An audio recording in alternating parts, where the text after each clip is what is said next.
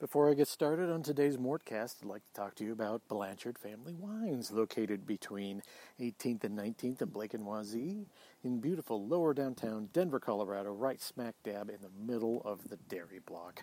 I don't, as most of you know, I don't advertise a lot of things on CSG.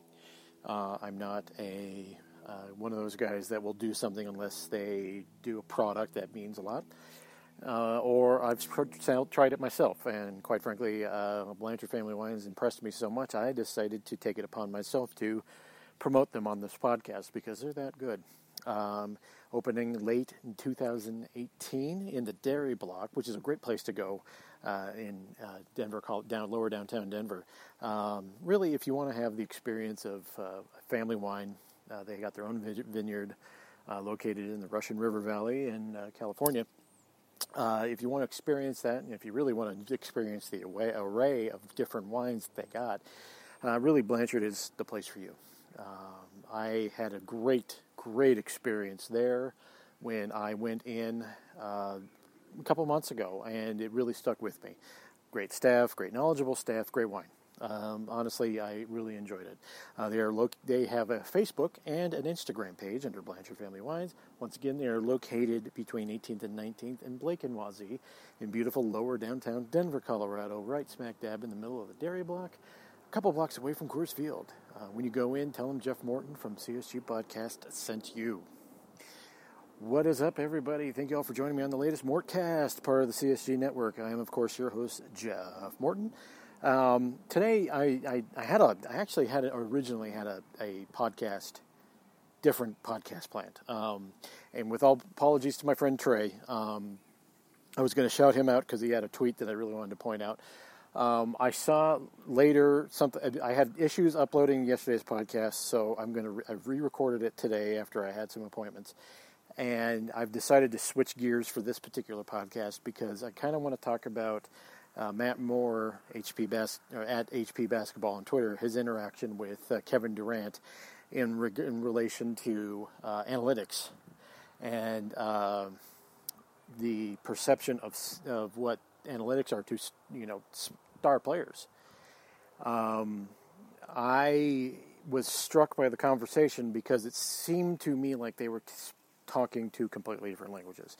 And I think, and it really what it did for me is kind of crystallized my view of the role of analytics and whatever metrics are in basketball and when it comes to players versus front offices. And I actually had a back and forth with Adam Mares from various outlets on Twitter about it. And here is my God's honest feeling. The only thing I can do is relate it to my own thing, because as most people know, I'm not anti-analytics, but I'm not someone who's going to use them because of several different factors. But I will relate it to something in my particular life to see if people kind of have a way maybe of understanding this a little better, my point of view a little better on this. I picked up the guitar at the age of 10. And through trial and error and natural talent, I taught myself how to play. I have no theory. I took no theory, music classes, anything. I am a self-taught guitar player. It was an evolution over time. It started with me playing along to a radio or a tape player back in the day, or later a CD player or anything like that. It was me just trial and error and then figuring out chords and then figuring out how they go together. And basically it was me discovering the guitar, knowing the guitar myself. And I think at this point I'm a pretty good, I recorded an album back in 1999. I consider myself a pretty damn good guitar player, albeit probably not in the league of your famous people, but I'm good for what I do. When it comes to me playing guitar in music theory, however, that's a different relationship. A few years back, I tried to teach myself theory. And theory is basically knowing scales, knowing the definition of each note, where in note in relation to melody, note in relation to chord structure, note in relation to all of that. It really is all about defining music and giving a definition to what you're playing. Say if I'm playing in a D, an E, and an A, which is the most basic three chords in all of rock music. You will, like, what basically the theory does is teach you the scale to play along with there. And a scale is a series of notes that, like, usually they go in solos, but often theory is used in classical music and jazz really heavily, because they will play often diminished chords, and I call them jazz chords. There's actually a Led Zeppelin song called the Wanton Song that has a bridge structure that is heavy on jazz chords, which is what I call them, and it's to really make a neat effect to the middle of a song. But it really, I tried to teach myself like what these scales were, and I tried to learn along, and all it did was make me mad. That's literally all it did. It just make me mad. I rejected it because I didn't want to know, because that's not how I learned. I didn't learn to play guitar by studying notes. I learned guitar by feeling my way through it. Now that is a big subject in the music community, particularly those who teach courses online, specifically on YouTube. The emphasis on like, say, learning Mixolydian scale or something like that. So doing arpeggios, blah, blah, blah. I know the names of these things. I just don't give a crap. I feel my way through a guitar, and people hate to use the word feel. They think it's a cop-out. And in some sense it is. In some sense it is a cop-out to say, I just feel my way through on a guitar, when, you can't translate it to someone who is, say, trying to learn theory. They look at you like you're speaking some sort of a different, like you're trying to be too rudimentary when you say you feel something on the guitar. Let's fast forward this to Kevin Durant and Matt Moore talking, and it struck me how similar the conversation was between Matt Moore and Kevin Durant, and the way I talk to people who are heavy into music theory, people who are into structure. And I really do, it crystallized everything about what it is. Honestly, as people know, I don't use basketball analysts myself. It kills my appreciation for the game. I don't want to know boxes. I want to just experience the game. And it's very similar to my experience with playing guitar. I don't want to have everything defined for me. I want to see the game unfold. Many players, not all, to their credit, many players, however, do the same thing. They just do.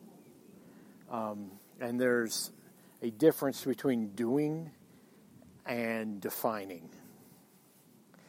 And for a lot of players, they look at the use of analytics as an attempt to box them in.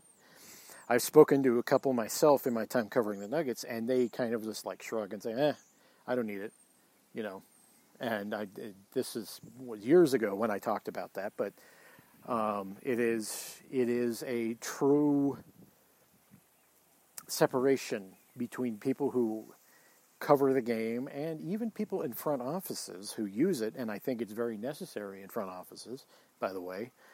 But players, I don't think most of them care about it, because they just play. They just do, It's a lot easier to press play than to know how the VCR works, to use an old metaphor. It's a lot easier to select something on your streaming device than it is to know how that is being beamed to your phone, right? And I believe that is how players look at these things. They just experience this as something that they look at and say, I have done this since I learned the game, I was coached, and people separate coaching from analytics. Analytics is very academic, and there will always be that separation between academia and some other aspects of life, because a lot of these players, they just go and do. I'm very academic in a lot of other areas. I was very much into English when I was in school. In fact, I was probably doing that ad nauseum. I would read 40 books a summer. I was a real bookworm. I was very academic, but I'm not a math major, and I really could give a flying you-know-what about math, but it is one of those things. It's just me. That has nothing to do with anyone else. And I think the fight because what Matt Moore's conversation with Kevin Durant centered around was Zach LaVine and mid-range shots. Really, that's what it was. And then it just kind of went from there. And by the way, I'm outside again, so for those people who love the ambient noise and insects, we've returned to the outside. But by the way, it's a beautiful, beautiful day. It's like 80 degrees in October. It's fantastic out here. I think that when we, as people who cover the game of basketball, our desire to relate to ourselves and relate the game of basketball to ourselves, and I will say that sometimes I fall into a trap of getting know-it-all with people who play the game. I think they reject that. On the other hand, there is a real place for analytics in the game, and my own view has always been it's more on the front office side than it is on coaching, because the job of people who are selecting players is to find those people who do certain things and do certain things well and assemble the team. The object of the players is to play, and that's what they do best. And much like with me, when I taught myself how to learn, a lot of people, if a player comes up and he is learning along with analytics, and he has analytics in every part of his life, it'll become second nature to him. That's how they start. That is a learning experience. So it becomes second nature to them, right? Most people don't. Okay, most players do not experience it in that way. If I had learned music theory from the beginning, I wouldn't complain about its application to what I do, because it would be second nature to me. It's just learning the guitar. However, I am 41, and I have spent 31 years playing the guitar. And it really is hard to incorporate that into what you do, because all you see is boxes. And I really do sympathize with a lot of these players, because when they get introduced to these analytics, it's like a series, and if they are anything like me, they see a series of boxes. So you got one box that goes to another box, and what I'm just going and flowing. I'm going out there, and I'm just going to flow with what I do. And I think there is a dichotomy that exists in the NBA, particularly between the people who cover the league and fans, and the other side of the players who, about the use of analytics and the way they are applied to covering the game. Because I know a lot of players kind of resent analytics. And I don't think they should, but I do think it gets overbearing. Especially, all these players are on Twitter. And a lot of players can't separate Twitter from media. Because a lot of media is on Twitter, but not all Twitter is media, okay? So they have a hard time separating that. And so they see all these people saying, well, this guy can't do this can't do that, and here's the chart to support it. And they think that what's this, blanking guy doing? Who is he to say this? And then that's when the whole you never played the game stuff comes up, and it's just reductive, and then none of that is helpful. But I think there is a way to both coexist without it becoming a pissing match between people who love to incorporate analytics into their coverage and understanding of the game, and people who just go and flow. it can coexist. It doesn't need to be this big of a separation. And I really do think if we can get to a place where it can, those old coexist stickers, coexist, if we can have that, then we can, have a nice, happy thing. Because like I said before, as much as I'm not into analytics for my own exploration of the NBA, I understand their value, and I understand that front offices often need them and really should be using them. But I do believe that is different from what the players do. And I think if we have that understanding and separation, I think we can have a better marriage, and stay off Twitter. Twitter is a cancerous place. Oh man. Especially if you're a player, just stay off Twitter. It'll make your life much better. All right. Well, thank you everybody for joining me and tolerating my rant here. I've been wanting to do this for a while. I will be back soon. I think the next podcast is going to be a Halloween one. So we'll be talking about another movie and my review of it. So thank you all for joining me. I'll be talking to you later. Ta-ta.